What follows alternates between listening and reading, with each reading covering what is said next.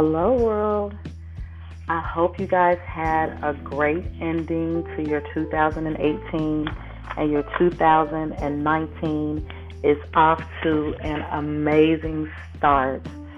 Um, I am going to come back and talk about how to make sure that you start your year strong in 2019 um, because I think that's important. I think a lot of times we make New Year's resolutions, we set goals, but we don't really set a plan in place to accomplish those goals. And so I'm going to come back next Tuesday and talk about that. As a matter of fact, I might not wait until next Tuesday to talk about that. I might come back on an unscheduled day to talk about that because I think it's really important that we get ourselves in the right frame of mind to have a really strong 2019. I had an amazing 2018. I published my first book, paperback. I published my first ebook. I wrote an ebook that I give away free on my website if you subscribe to my mailing list. I created my first website. I started my first online coaching program. So I had a really dynamic 2018, and I think it's important that you write down your goals, and I think it's important that you go ahead and take a look at them monthly or quarterly or whatever it is that you need to do in order to keep yourself focused on what it is that you had planned for that year, for that month, for that week.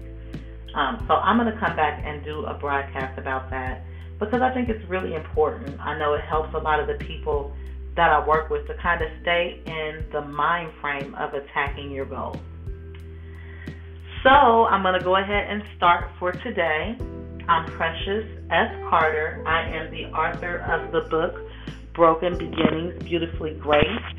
If you want to know more about me, please visit my website, which is www.preciouscarter.com or renewedandempowered.org. I also have beautifullygraced.com. While you're on my website, please sign up for my email list. That way you will be the first to be informed about some of my upcoming events.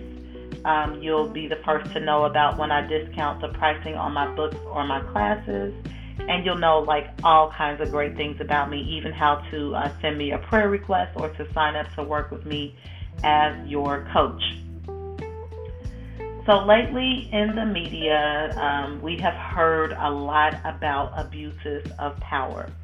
Today, I want to speak specifically to sexual abuse of children.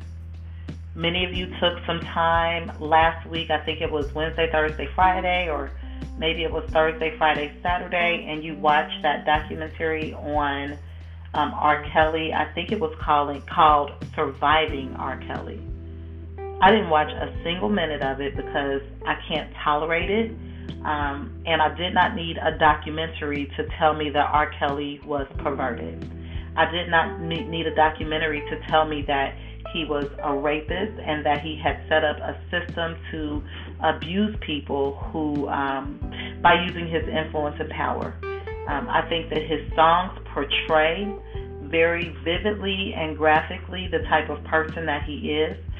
I'm not sure how people can even listen to his music knowing that he is writing that music with his sexual appetite in mind. I'm turned off by him.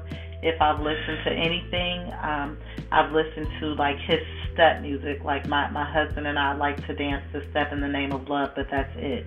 I literally feel icky when someone is listening to R. Kelly around me.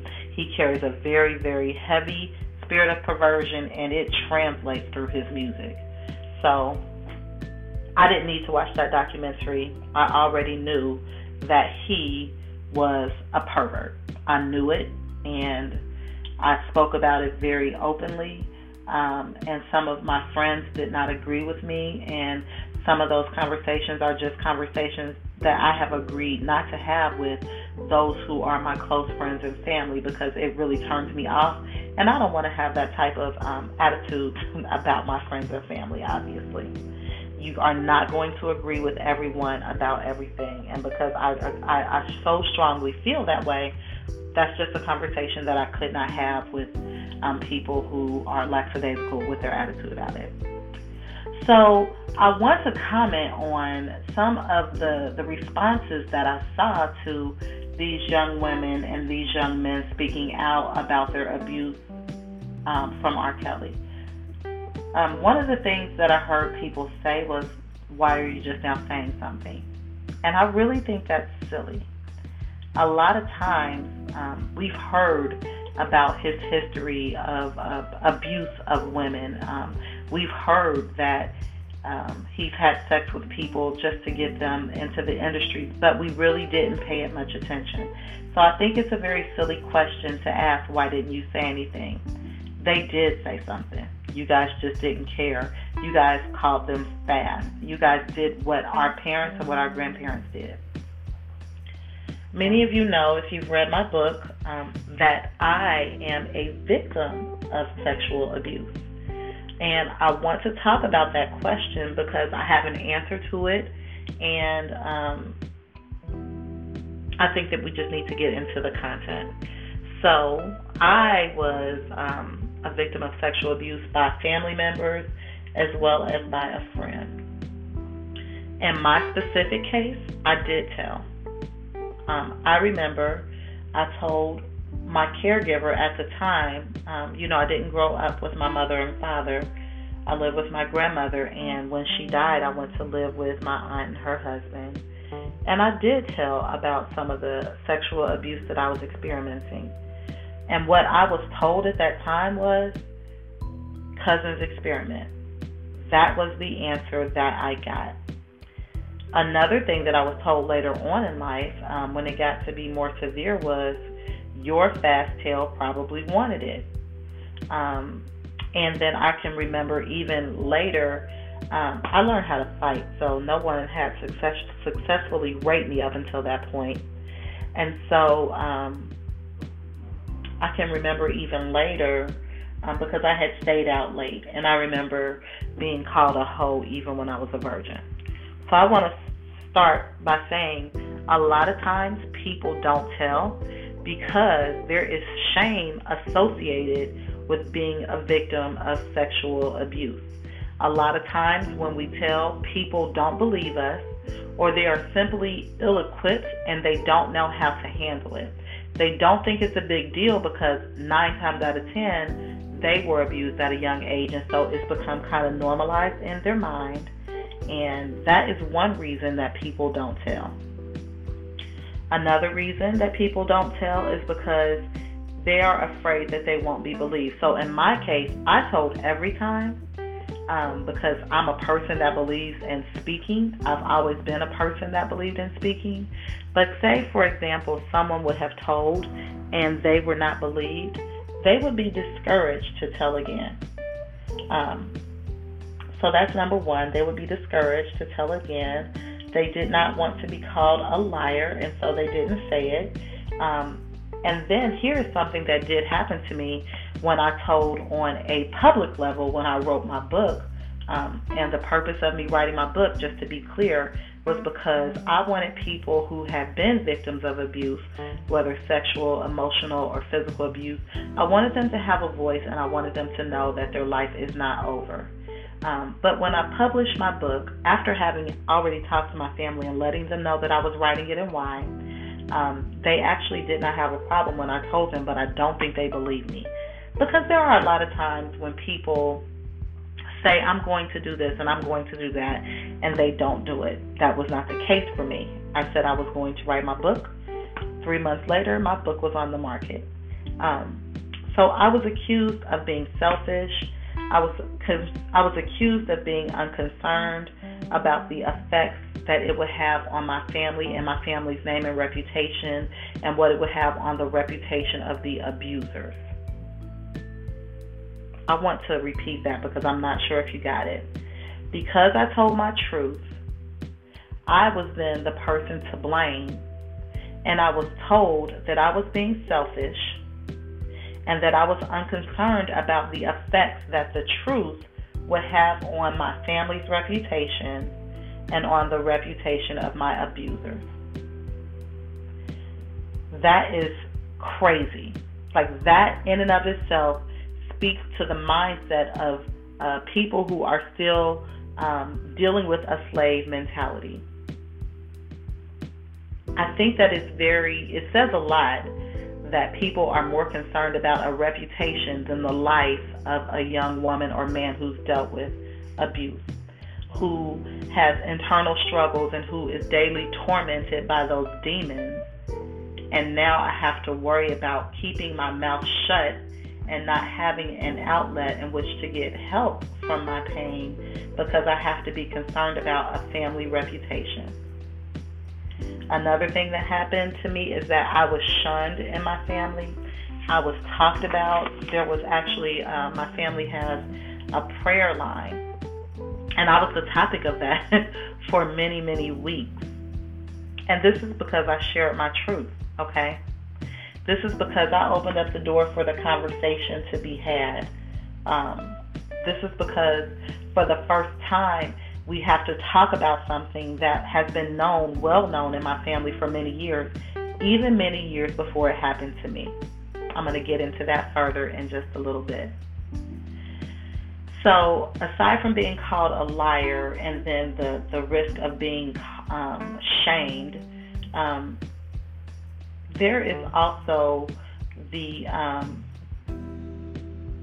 do you say this? There is also the ridicule. So then you are put under a microscope and you are called unforgiving. You are called,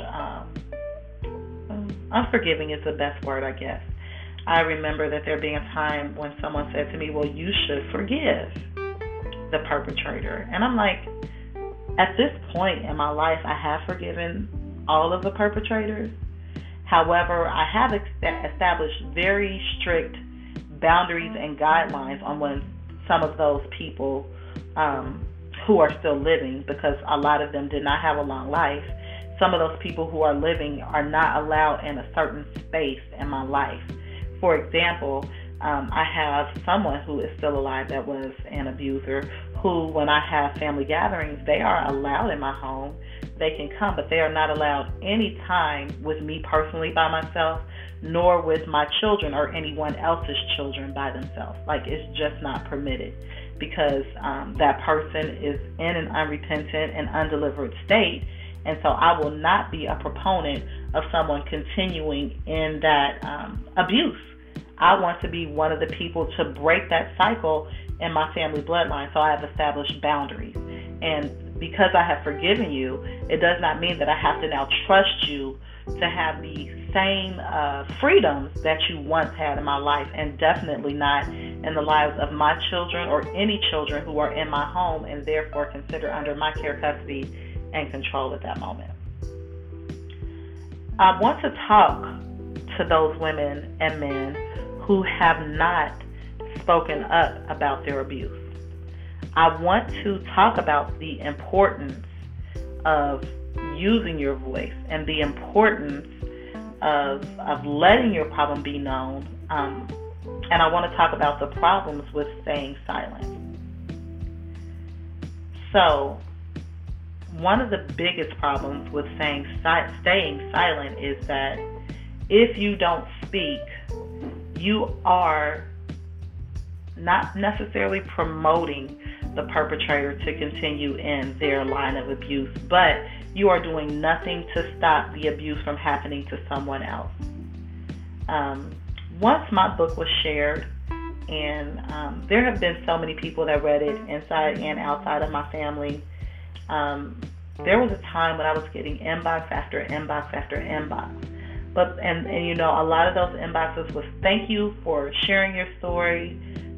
It opened up the door for me to have this conversation with my family. Or thank you, I had no idea you had gone through that. I thank God that you shared your story. I went through something similar.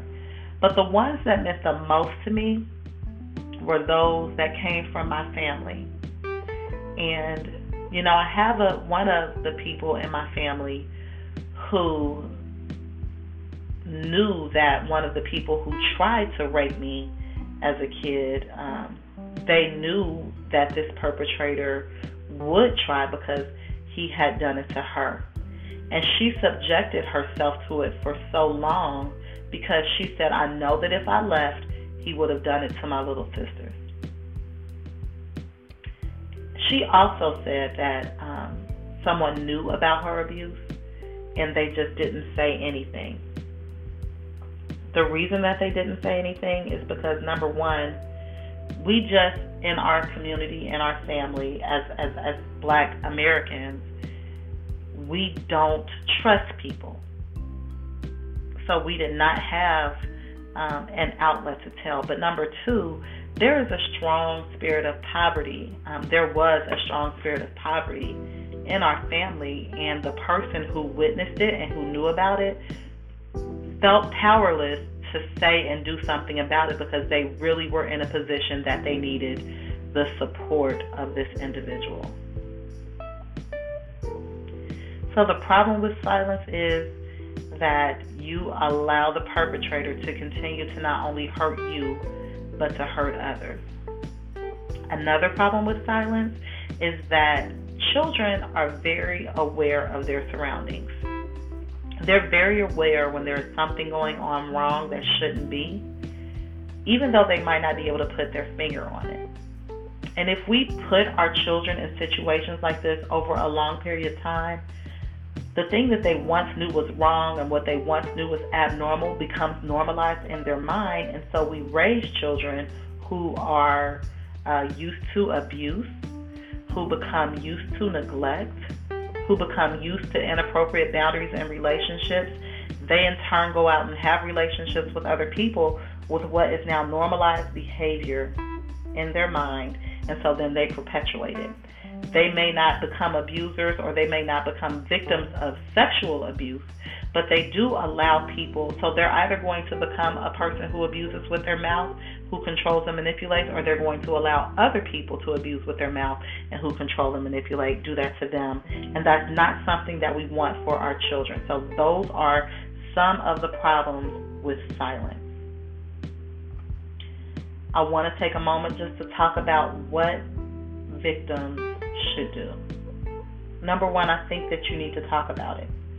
I think that you need to talk about it to people who you can trust with the information. I know that therapy is a taboo word in the African American community, and I want to just take the last few minutes that I'm going to be on to talk about why therapy has been taboo for so many years. And I want us to think back to when therapy became a taboo subject in the home of African American people. One reason that therapy is taboo is because when these things first started happening in our families for the most part came from a history of slavery or sharecropping, depending on the age of, your grandparents or your great-grandparents. In that time, there were not many professional Black Americans who you could confide in. A lot of times our abuse was perpetrated by the people who owned us. That is where that seed was actually planted. The people who had abuse of power to us. And so who were we going to tell? Were we going to tell our husbands who were powerless because they were slaves too? Or were we going to go tell another person who was in a position of power over us, who was either going to tell our abuser and we were going to get severely beat, or who was just going to tell you, you have to deal with it, learn to enjoy it? I mean, I've heard so many horror stories from people who had abuse happen to them when they were younger and they came up in this time. So I want to say that that's one reason that counseling has been taboo. I think that it's something that it was taboo back then and we kind of adopted it, even though it doesn't really still apply to us. Another reason that counseling is taboo is because of shame. So once we came out of positions of slavery, physical slavery, and we had a little bit of money and we did not have to be dependent on our abusers, then we became a very proud people. and our reputation was very important, and so we did not want to have any shame on our home. We felt pressured to keep up this facade that we were perfect or that we were better than someone else. And in the meantime, our family was deteriorating. Because of the abuse and the neglect that went on, our family was deteriorating. Because our men had been demasculated, they then used their position of power, because men are usually stronger than women. They used their position of power to perpetrate the things that they had happen to them, or that they had seen happen to women of color. And so while we are trying to keep up the facade and not talking about it and not crying out for help, that cycle of abuse continued to be perpetuated. And another reason, and this is the final reason that I'm going to discuss, the reason that we don't go to counseling is because we think that we can pray everything away. If you know me at all, you know I am a proponent. I think that prayer is one of the most powerful tools that we have in our arsenal. But I also know that you have to renew your mind. You have to learn to think and behave differently, and you cannot do that by prayer alone, because you don't have the information needed in order to make different choices, in order to think differently, and in order to act differently. The Word of God says that you need to take captive every vain thought or imagination that tries to exalt itself above the wisdom and knowledge of God. But how do you do that if you don't have any record of that? If you have never been taught what the Word of God says about you concerning you? So those are things that I want you to keep in mind before you start to ask the question of why are you just now saying something, or why didn't you tell? Those are some of the reasons. People who have been abused, I want you to carefully consider going to a therapist, going to a counselor, going to a life coach, someone that can help you. I want to suggest that you find a support group, that you learn to speak out, that you don't have any shame about something that happened to you. I want you to come out of that victim mentality. I want you to know that you're not a victim. You don't have to feel like this is something that you always have to deal with. This is something that you have to deal with, get over, become empowered about, and go out and help somebody else, okay? So again, I want to thank you guys for staying with me this afternoon, or whenever you listen to this podcast. I thank you so much for your support. If you want to know more about me, go to my website, preciousscarter.com. You can also send me a prayer request there just by sending me a message. You can schedule a consultation with me there as well. While you're there, please sign up for my mailing list. And that's all I have for today.